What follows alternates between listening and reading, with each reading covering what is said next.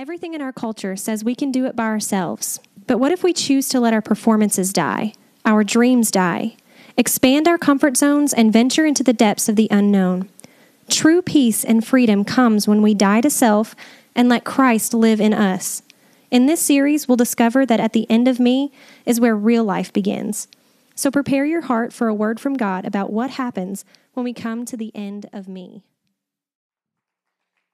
Good morning, man. Sound like we were in the club up in here this morning, church, having a little dance. We get a little Holy Ghost in here. Some of you might be dancing a little bit. However, I've seen some of you dance, and I would prefer you not do that at this church because it may be offensive to some people. Hey, well, man, we are so glad that you're here again this morning. So grateful for the life change that we're celebrating. We are starting a new series this morning called End of Me. And this morning, as you read this title, I want to talk to you about this idea. I want you to read it two ways. First way I want you to read it is, God's not for you. But then I want you to notice the word in parentheses, that God's not just for you. Because God is for you, amen? He sent his son to the cross, but he's not just for you. He's for the whole world. See, I think a lot of times when we think of Christianity, we think localized. Like this morning, you may just be focused on this particular location, this message, and you should be doing that. But I think what Jesus calls us to do, instead of thinking locally, we've got to be thinking globally. And so God is for you, but he's not just for you. And the whole idea behind this series is that we're going to be praying. I'm praying that God will help us get out of the way of our own selves. That we'll just come to the end of me and we'll see that real life begins there. That we'll venture into the depths that are unknown. That we'll quit working on performances and trying to earn his love and realize that it's just grace. I about fell off the stage just then. I got it though. I got it. We'll realize that if we will just open up ourselves, basically if we will die to ourselves and let Christ live in us, that maybe at the end of me is where real life begins. Now, just hypothetically, I want to ask you some questions. I don't want you to raise your hand. I want you, if you identify with what I'm speaking, I want you just to talk internally and say, that's me. There are many hindrances that cause us to feel separated from God. There's a lot of things that we go through that often cause us to not really experience all that God wants for us. And I want to tell somebody this morning that God wants you to experience his fullness, but you may have to get out of the way. You may have to get out of the way of your own self. And so there again, don't raise your hand. Just if that's you, say that's me. Maybe some of you this morning, the biggest thing that you need to get rid of is your pride. For some of you, it's the exact opposite. It's insecurity. You wonder, how could God love you? How could God use you to make a difference? The flip side of that is pride. You feel like you're too good to pick up a piece of trash. You feel like you're too good to go out and share your faith. Some of you this morning, you need to come to the end of your finances. You're so financially strapped that you want to be generous. You wanted to give when the offering was going around, but you're strapped, and you know if you give anything, it's going to hurt you. Some of you, what needs to happen is you need to remove the religion from yourself. You're so religious. I had a guy come here one time. For those of you who don't know, if you're a first-time guest, we're glad you're here, by the way. This is where we started, September 7th, 2014. Who was at that service? Amen. Everybody in the front's like, no, but they're all behind you. There are people here. This is where we started. We met here for a year, and we meet down at Clinton High School. But I'll never forget, this guy came walking in one morning, and I could just tell, he was like a little anxious, not really sure what he thought about everything, because it is different meeting in a school, but we're okay with that. And we're okay with it because we don't have a mortgage. I mean, we pay rent, but we don't have a big mortgage, you know what I mean? So it's all good. It's all good. But he comes in, he says, so what church is this? And I said, well, it's City Lights Church. And he was actually looking for another church in the area. And so he says, well, what religion are you, sir? And I know what he meant by that, because that's our culture. And when we say religion, we mean what denomination, what do you believe? But honestly, it's so much more than that. So I replied back, we don't really believe in religion. And his eyes got like this big right here, like come on in here, there's going to be snakes, and we're going to be dancing around, and bonfires. And he said, well, what do you mean? I said simply, we think that Jesus is greater than religion. And so some of you this morning, you got to get some legalism out of your way. You focus more on the way things are done than the way himself. So what is it that you need to come to the end of this morning to experience the fullness of Christ? What we'll see then is, I think, listen, everybody in here, you should know this, regardless of what you're going through, and just so we can make sure we're on the same page, we're all going through things in here. The problem with humanity is we look this way and compare ourselves to each other, and so therefore, just because I'm not struggling with addiction, my problem is not as bad as yours. But in God's eyes, we are all castaways in need of rope. So what is it that you need to come to the end of this morning? And I want to be honest with you. I'm going to make some statements this morning. I'm going to make some statements over the series that may seem a little heavy. And I need you to understand the difference between conviction of the Holy Spirit and guilt from man. I've not come to bring guilt upon you. In fact, there's no condemnation in Christ. So if Christ won't condemn you, why should I? I've come to bring God's messenger. I've come as God's messenger to bring the good news. But in that, I want to help you get in tension with these things that are preventing you from living the fullness of Him. And so one of the greatest things I feel like you could do this morning is just be open-minded to what I'm going to speak. I've prayed this morning. I was up from like 2:30 to 5:30 praying that God would use me to be His voice for this church, particularly this morning. And so what happens then is when we receive the gospel, when we receive the good news, when we receive Jesus, what we see then is the gospel is meant to come to us, and then it's meant to go through us. Can you pull that up, please? The gospel was intended to come to you and then through you. But a lot of time what happens is that we just receive the gospel and it stops. We begin living in this box and we think we're good. And honestly, I don't want to seem like an old, just an old hateful young preacher. But a lot of times people, they just check the box. They've come to church this morning. The rest of my week's going to be good. The gospel, listen, its original intention was to come to you, no matter who you are, and then through you. So it's not ever meant to just come to you and stop. It's meant to go through you. You are an ambassador of Christ. Now, here's what I know to be true. There are some of you out here and you're in different places in your relationship with Christ. Maybe some of you don't feel like that you're able to share your faith. Maybe some of you are saying, hey, I'm just here, man. I'm not even sure if I believe in all this Jesus stuff. So chill, bro. If that's you, that's okay as well. I'm trying to set therefore the standard for what Jesus has for you. If you are in Christ, I'm trying to remind you of what you signed up for. It's meant to come to you and then through you. I think a lot of times I hear this, I don't know how to share my faith, preacher. I'm not good at it. Well, listen, you don't have to have a Bible degree. You don't have to have a seminary degree to be able to share your faith. You just tell what God has done for you. I'm reminded of a story in John chapter 4, the Samaritan woman. If you grew up in church, maybe you've heard it. If you're not, go back and read John chapter 4 in the New Testament. This woman goes to the well, and basically she has been sleeping with multiple men. She has no relationship with Jesus. Jesus meets her where she is because that's the God we serve. You can't out-sin His grace. He meets her there, and she has this encounter with Him. And not only does it change her life, it says she goes back to her village. So she's the first called woman evangelist to the area of Samaria. And she just shares her faith. She says this, Rodney. She tells the people, hey, I'm not even really sure who this guy is, but he knows everything about me, and he's changed me. Does that sound like hard to do? There's a recent statistic that came out. Listen to this. This is mind-blowing. 90% of people who are Christians, so 90% of you in here who profess to believe in Jesus, you do not actively share your faith with someone outside of your family. 9 out of 10 people in here, you don't share your faith. Let me tell you what you do, though. If you get a new car, you post it on Facebook. If you take your kids, like I did to Disney last week, you post it on Facebook. If you go to an amazing restaurant, you check in so everybody can know, right? Yet the only thing that restores humanity to God is the redemptive work of Jesus Christ, and we will not speak about it. Why is it so? This is what I've learned. This is not necessarily true for everybody, but I've learned what we speak less of, we don't really know a lot about.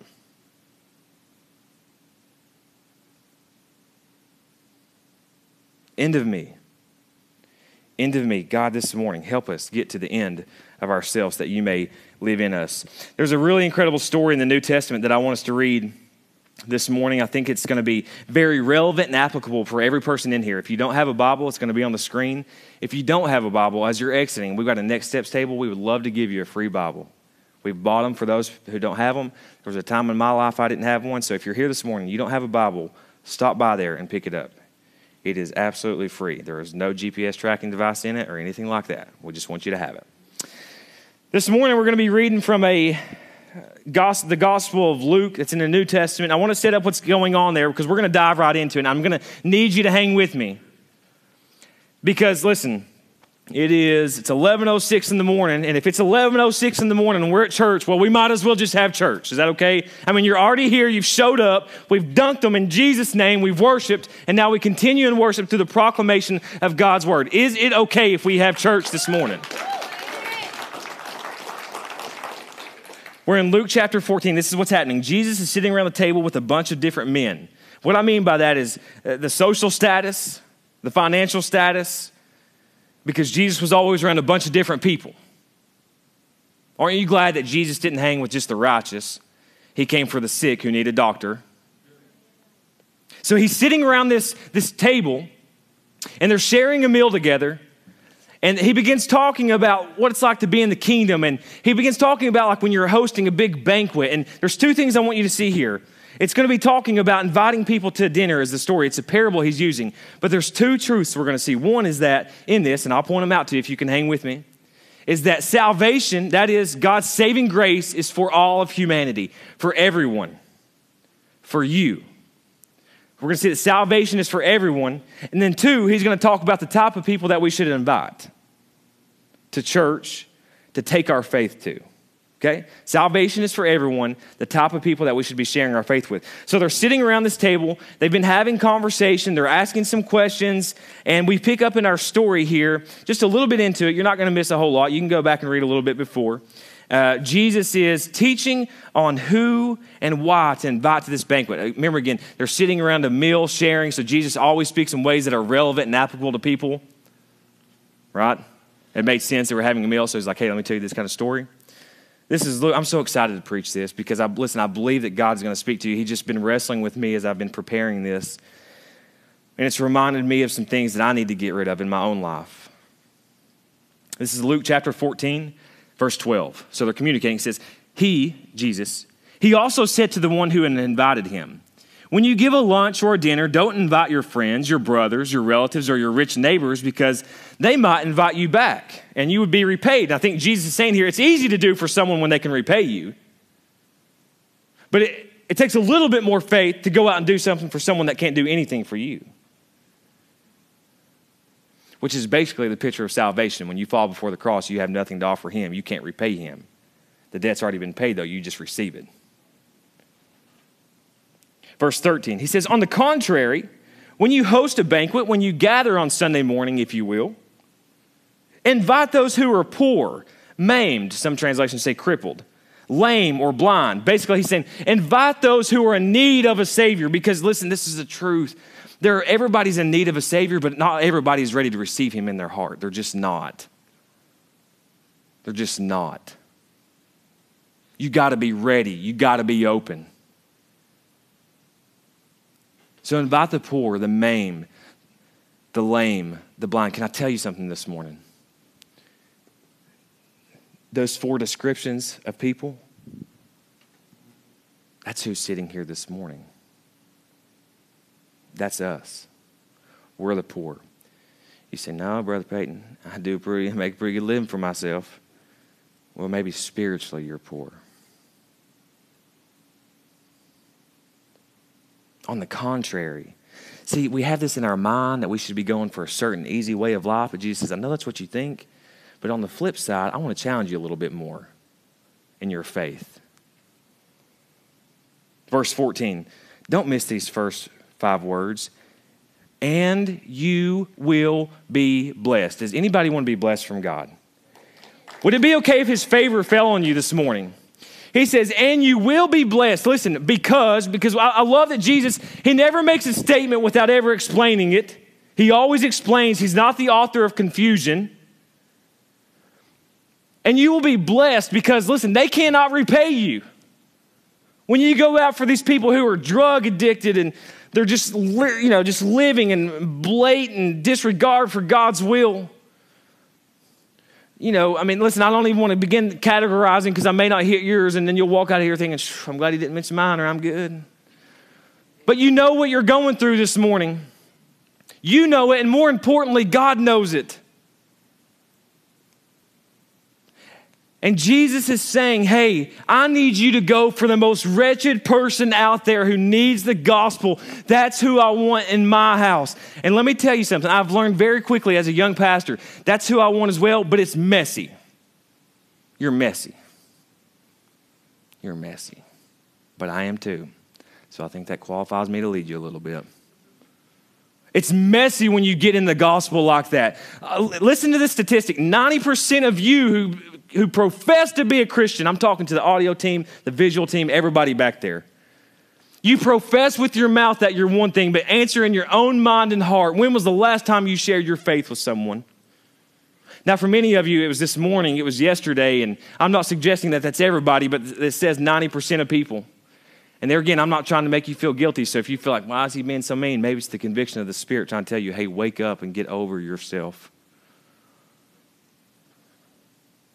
And you will be blessed. I love that. And you will be blessed because they cannot repay you, for you will be repaid at the resurrection of the righteous. We live in a society where everything is instantaneous. Jesus here is talking about delayed gratification. You put in the work now, and when you're resurrected and you stand before the throne, you will be repaid then when the gates open and they say, well done, my good and faithful servant.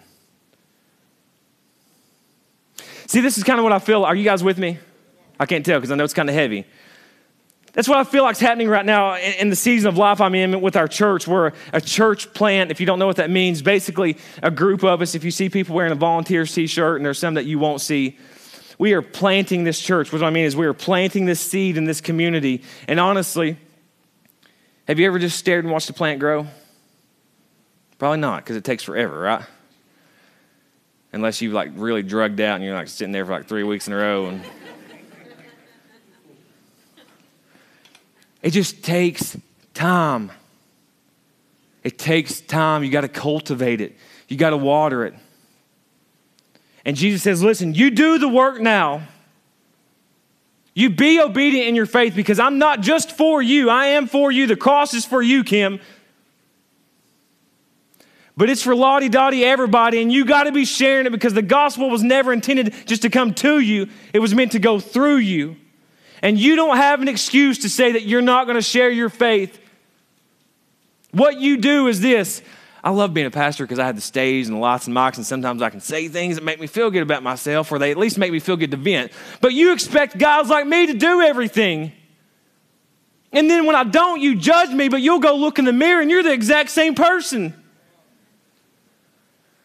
God, that felt good, man. But it's true. Listen, we are in this together. I tell our team all the time that, hey, yeah, I'm the pastor and I am God's man for this church to shepherd and to lead. That does not mean I'm without fault or without error, but we are in this together. My job is to lead us, not to drag you. But I tell you the honest to God truth.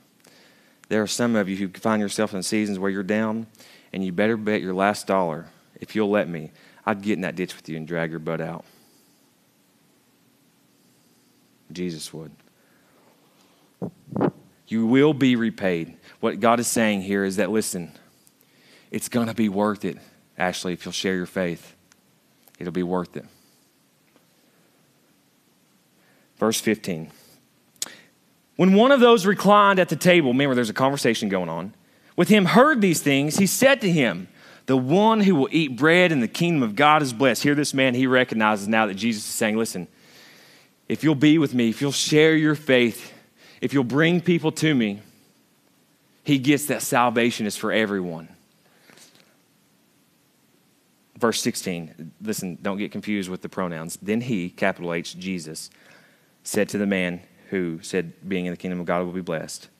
Then he told him, a man was giving a large banquet and invited many people Verse 17.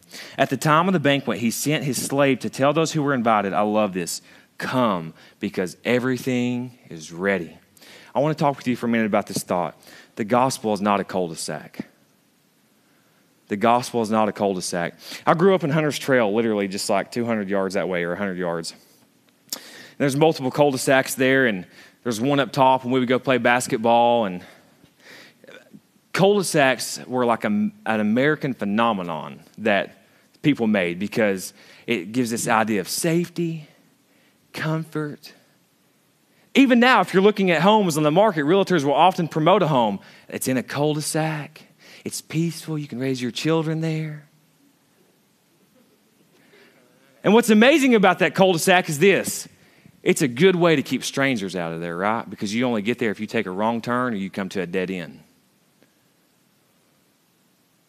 Many of you this morning, you're living a cul-de-sac faith.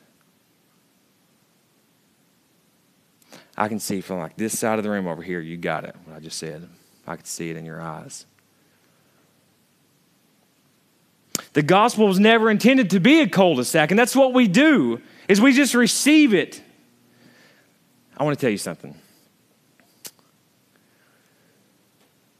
In a couple weeks, I'm going to be taking a trip to Asia. This story may or may not be true. I don't want to feel guilty before I like really get you reeled in, okay? So I'm going to be taking a trip to Asia. And I'm going to be meeting this physician over there who's been secretly working in this lab for a cure on cancer, of all cancers. And it's believed that this man has the answer, the ability in this lab with this formation of medicine, the molecules and everything that he's put together. He believes that he has a cure for cancer. And here's what's crazy. He's going to let me go over there and get 1,000 of those pills and bring them back. But I got bad news for you.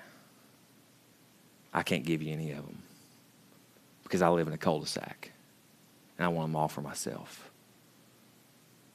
And let me ask you something. Does that sound absolutely ridiculous that I would not share if I had the answer to cure your sin and death? I don't even need to say what I'm saying then if you understand that. You've got the cure. You've got what people need. Stop living in a cul-de-sac with the gospel. If I told you that's not a true story. I'm not going to Asia, by the way. But if I were going there to get this pill that had all the answers to cure death, to prevent cancer, and I came back and said, you know what, I'm not giving it to anybody, you'd say you're a selfish jerk. Would you not? What does that make you if you have the gospel and you can free people from an eternity, JB, separated from him? What does that make you? What does that make me when I don't share my faith? And let me just confess to you, there's times where people try to have spiritual conversations with me and I just don't want to. I just don't feel like it. I get it. I understand that. It's selfish and it's wrong. It's not pleasing to the Father. But what I'm saying is you have the ability to share, and it doesn't have to be very educated, Tommy. You just have to say, hey, let me tell you what we need to get back to. We need to get back to the basics of this. Jesus loves me, this I know, for the Bible tells me so. Amen. The gospel is not a cul-de-sac. It was never intended to be that way. God wants to come into you, and he wants to go through you. Mute my mic just for a second, please, and turn it back on when I tell you.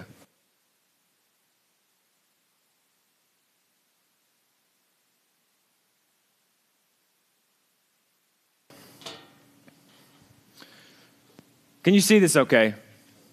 No? Can we turn the lights up anymore? Is this it? Let me bring it closer. Everybody get out their cell phones. No, I'm kidding. How about that? Is that any better? You're going to have to deal with it if you can't see it. It's our best. They're going to check it. The gospel was never intended to be a cul-de-sac. They're going to try to turn some lights on. If not, just hang with me. Just listen by faith, not by sight. Amen.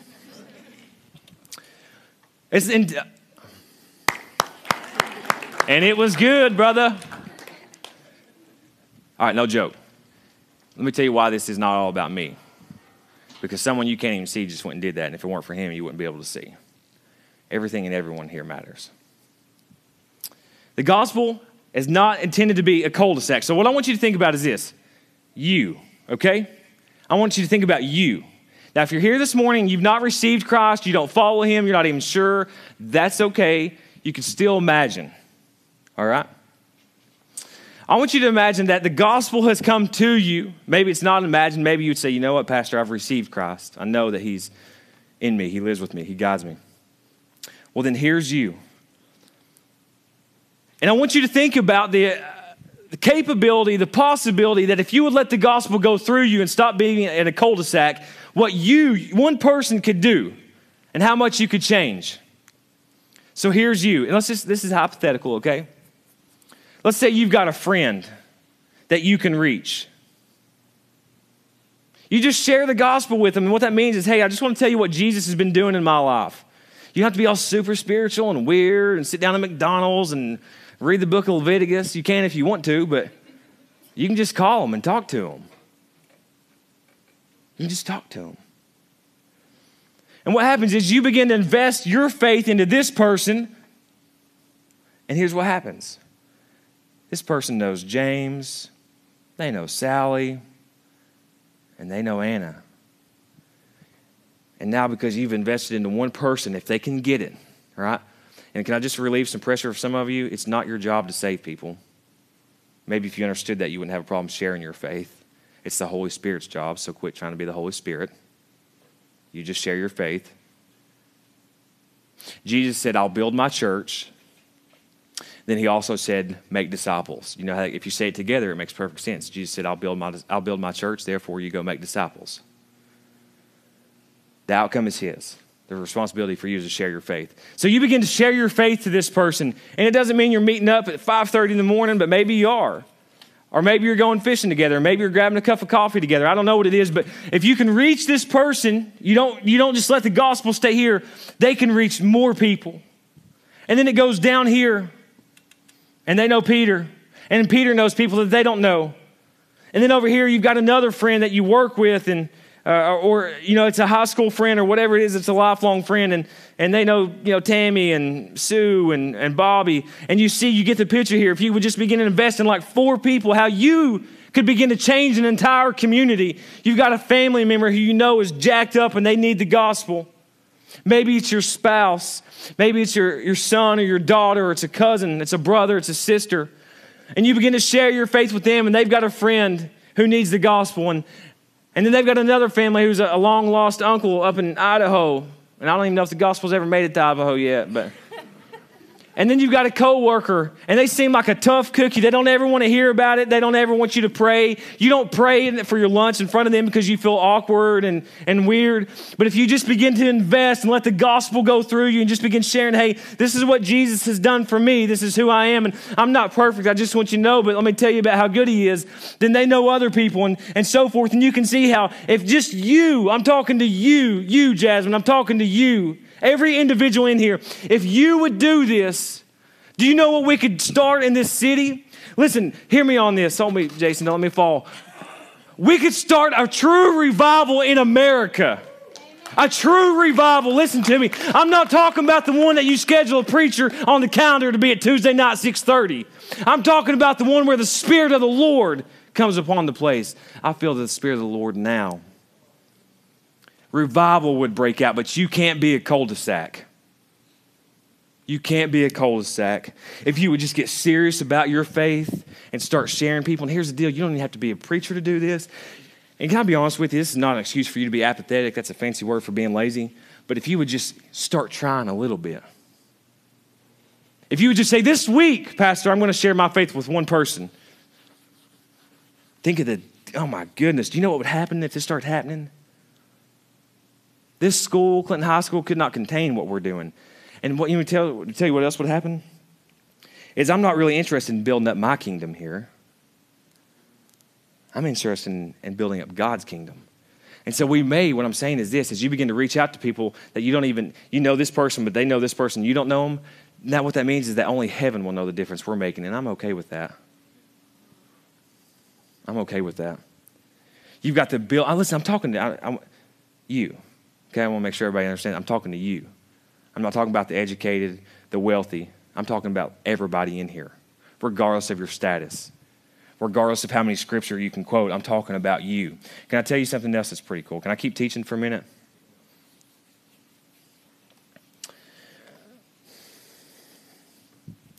Psychologists have been doing this study, and it's basically called the bystander effect. Anybody ever heard of it? There was a guy in Chicago, this is early February, his name is Marcus Gaines, early 30s. He goes to a 7-Eleven at 4 a.m., he's on camera. He goes in, he buys a bag of chips, and you can see it's in Chicago, so there's all kinds of people out there at 4 a.m.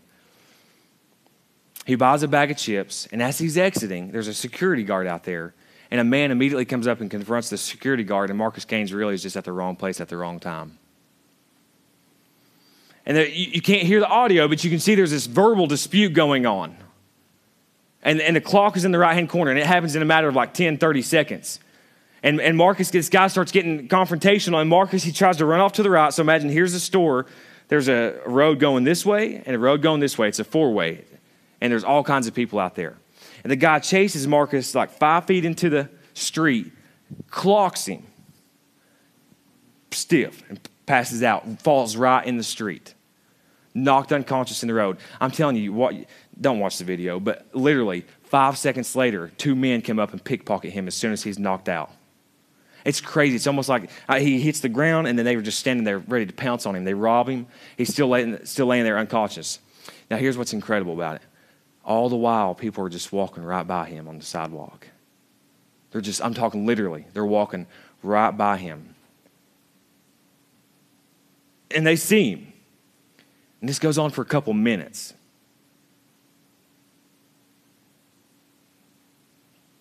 I just counted to 5 in my head. Felt like a long pause. Imagine 3 minutes, someone laying there on the road. The store clerk, he calls the 911 and he says, hey, there's someone been hit there. There's been an accident. You need to come. And you can tell, they live in that big city where they don't really want to rat on anybody, but he knows this guy needs help. And he said, hey, you need to come. You need to come quick. All the while, they're just walking by him. And Marcus Gaines, he's laying there unconscious. Not dead, just knocked out. Hurt. And all these people, they're just walking by him. And so here's the store. He's on this road right here. There's a road right here, so the store sits at this angle. Does that make sense? And there's a red light, and there's all kinds of cars right here. And the light turns green, and they all go, and everybody's just walking by. And this cab comes up to the light and turns right, and on video, while humanity is sitting there watching, runs over him and kills him.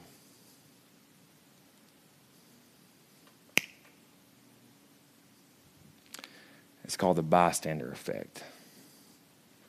You just stand by and watch your brothers and sisters perish into hell.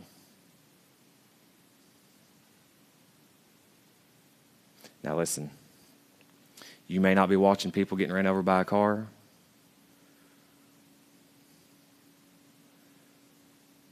but I can't help but wonder, is the blood on our hands for some of the people that we're losing? Are you a bystander this morning? What are you doing? What are you doing to share your faith? Can I teach you one more thing?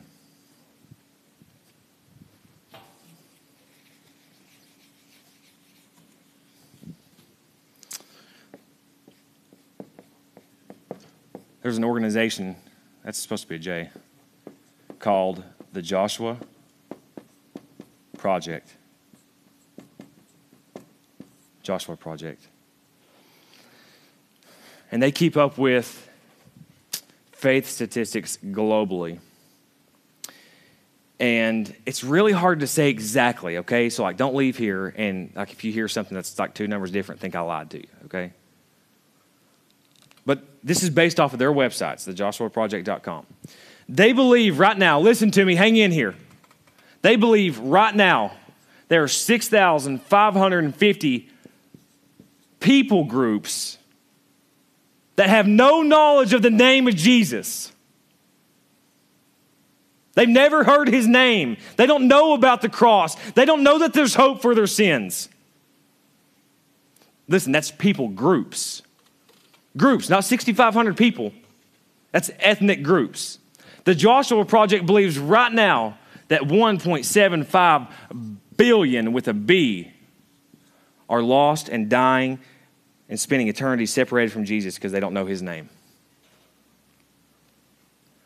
Billion, 1.75 billion people. They've never even heard the name of Jesus. This morning it's being proclaimed over you, and what will you get out and do this week with it? What will you do to make a difference? Pastor, I don't really feel comfortable sharing my faith. You need to get over yourself. You need to get over yourself. God, you need to get over yourself. I'm not really comfortable and I don't really know anybody. Get out in the street and meet somebody. 1.75 billion right now as we speak. They've never heard his name. And yet as the pastor of this church, I proclaim it over you this morning.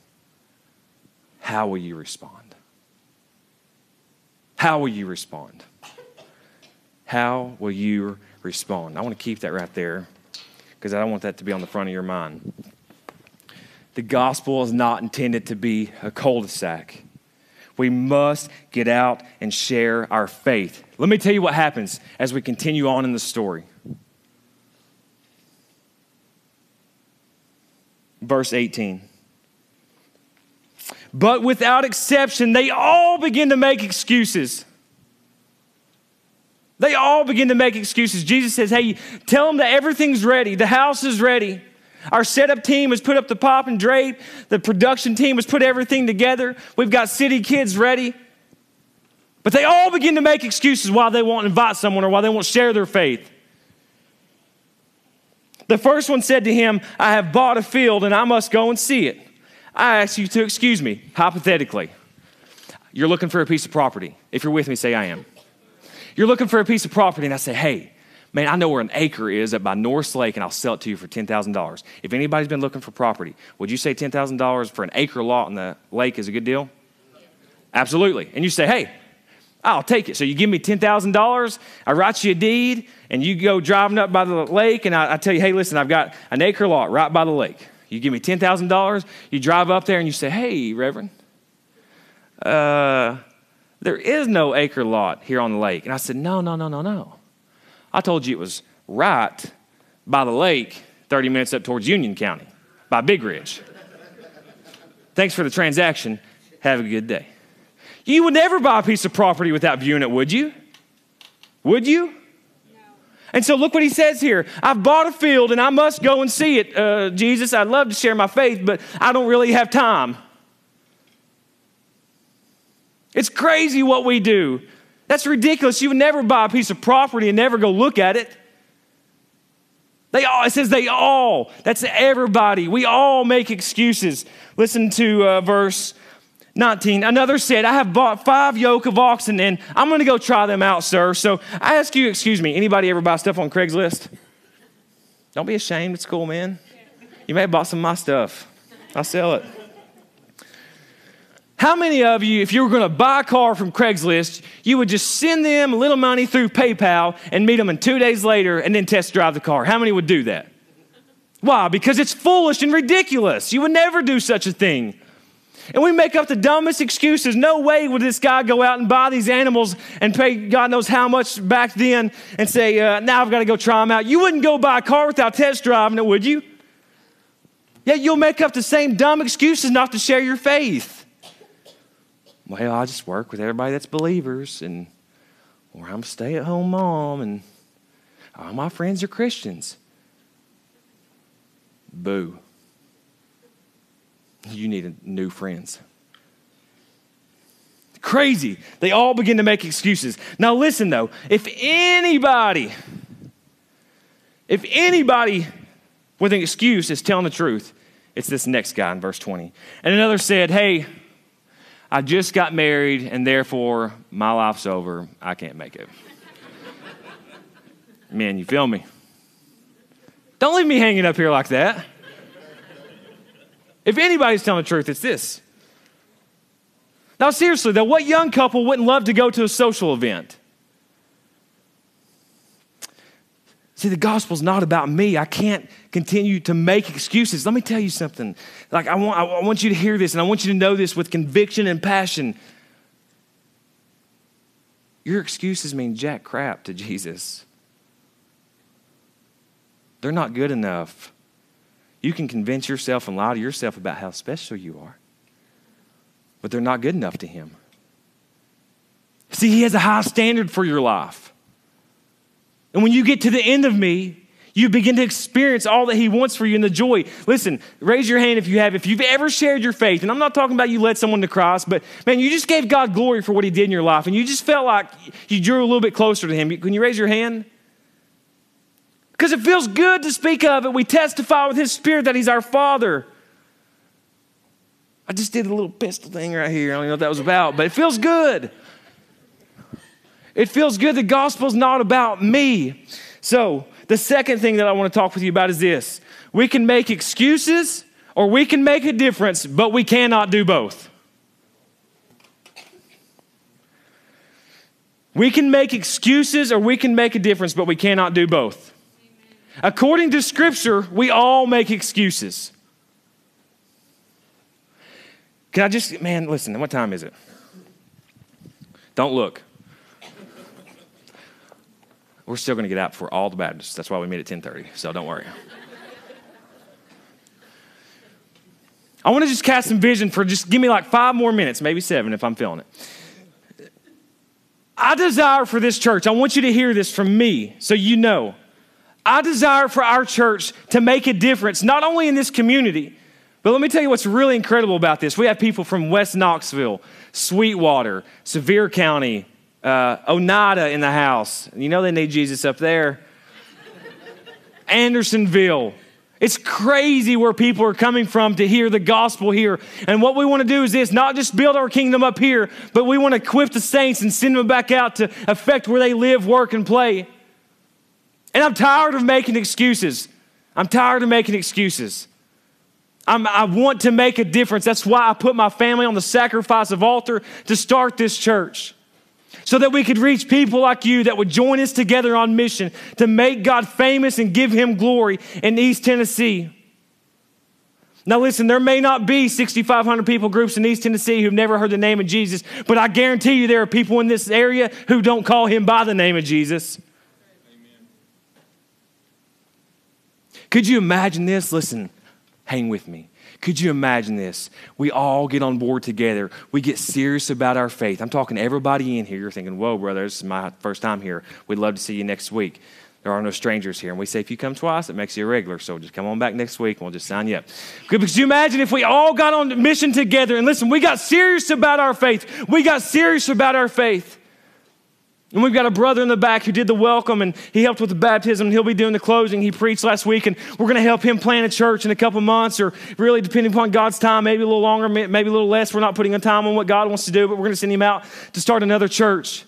And what if we all got on mission together and we put our money where our mouth is and we begin investing in other churches to start more churches? And from right here in this city, we started an epidemic, a movement just in our region here. Listen, those who've been with me from the beginning. What if we begin to plant a church in every county in Tennessee?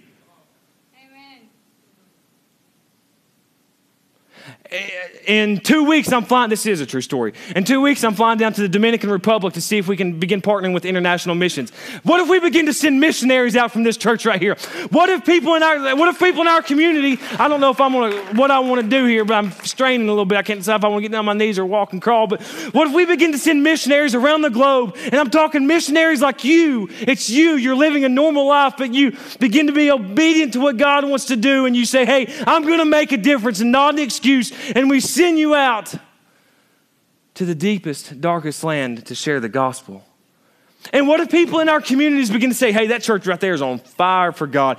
They're sending people across the seas. They're sending people 5 minutes down the road. They're multiplying. They've got a heart for other people." What if we did that? And I believe we can do it. And you need to know this, man. You need to know this. If I did not think we could, I would not be here. I would not stand here and preach. I would not lead the way that I do if I did not think that God was bigger and better than what we see right now. I've got the preacher sweat going on like y'all don't know what right now. What if we did that? And what if God said, hey, will you be a part of it? And you said, Isaiah 6:8, here I am, Lord, send me. I'm tired of being fake. I'm tired of being apathetic. I'm tired of being lazy. I'll do it. You can make excuses or you can make a difference. But my friends, my brothers and sisters in Christ, you cannot do both. Will you join me? Hey, if you want to make a difference, just get up and walk across the room and tell somebody about Jesus.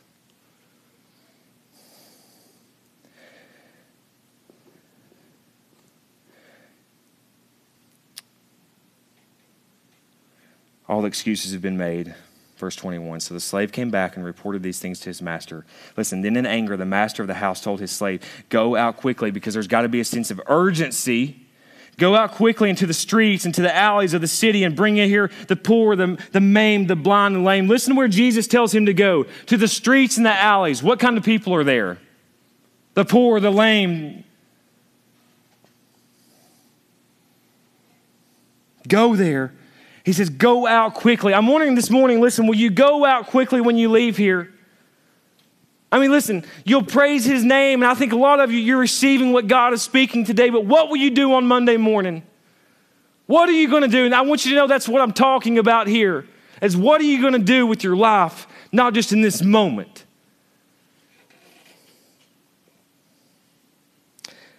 January 21st, 2009, at midnight in my driveway, my life changed in that moment, but I've been on the same path ever since then. Does not mean I've been perfect, but I said I have decided to follow Jesus.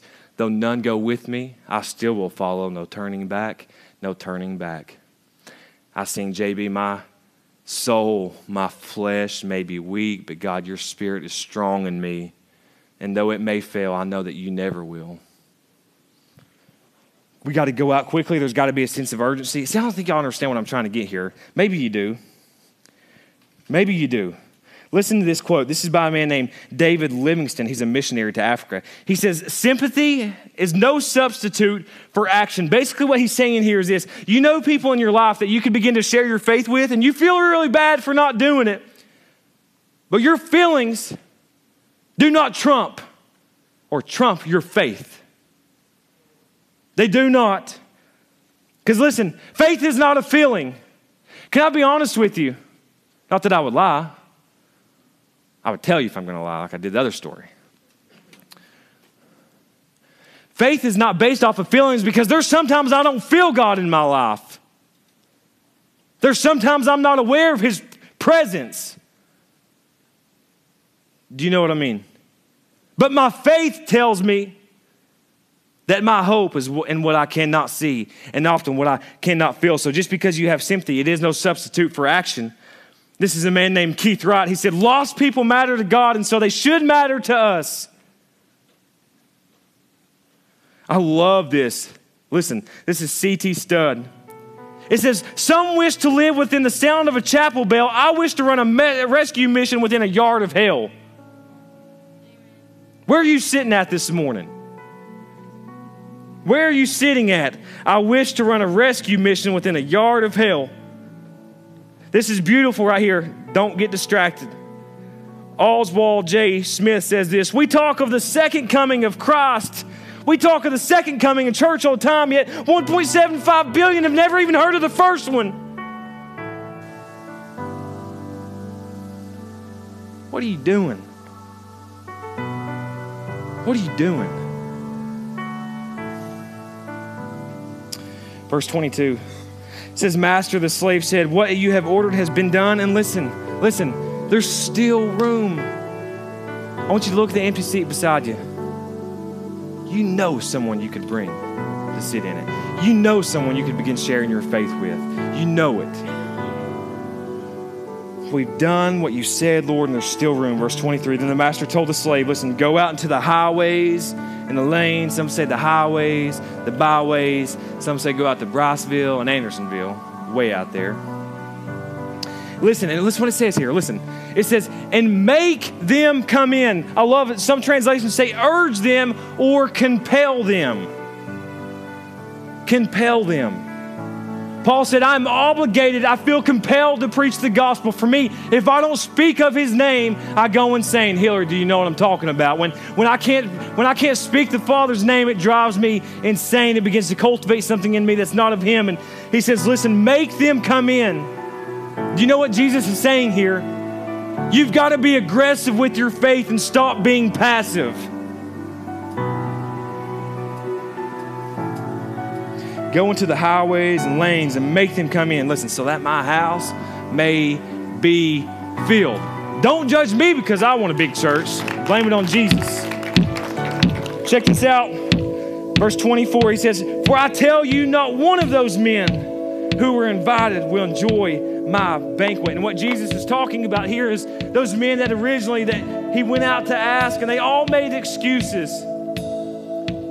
Now listen, maybe you're here this morning and you've made an excuse not to accept the gospel. And the next step for you is to receive it. God wants to give it to you. Maybe you're here this morning and you would say, you know what? That's me. You know it. You've always made excuses. Your faith is a joke compared to what you want it to be. And I'm asking you, I'm proclaiming as a messenger of the gospel, will you come to the end of me this morning? Because listen, God is for you. He is. But God is not just for you. He's for everyone. Church, pray with me. Father, in Jesus' name, we pray this morning. We ask that you would just speak to our hearts. There are those of us who want to, God, make excuses because we feel uncomfortable or we feel, God, not worthy or we don't understand. It's our pride, it's our doubt, it's our insecurity. And Holy Spirit, we ask right now that you would just speak to us and let us know who is the one that we need to be sharing our faith with. How can we begin to live on mission where we live, work, and play? And Father, for those of us who in here that don't know you, would you take up residence in our heart right now? And listen, church, if you would say you're here this morning, and you've never received the gospel, but you know that Jesus is calling you to a greater life in him, every eye is closed, every head is bowed. If you say, Pastor, that's me, I want to receive the gospel this morning, would you just slowly raise your hand up? God bless you. God bless you. Hands are up all over the house. I see you, and your Father in heaven does as well. Lord, this morning we ask that you give us faith. God, that where we are weak, that you would make us strong, that you would raise us up, Lord, that you would raise us up, a generation here that would make a difference and bring revival, that we would share your good name to those who need it. Church, stand with me as we celebrate and sing that. And I may be weak, but your spirit's strong in me. My flesh may fail, but my God, you never will. Thanks for choosing to connect with City Lights through our podcast. We are so encouraged by all that God is doing in this ministry. And if you've been blessed through our ministry, please send us your story to mystory@citylightsac.org to share it with us. Also, if you'd like to financially partner with us, please visit us on the web at citylightsac.org and click the Giving tab. Thanks again for choosing to connect with us.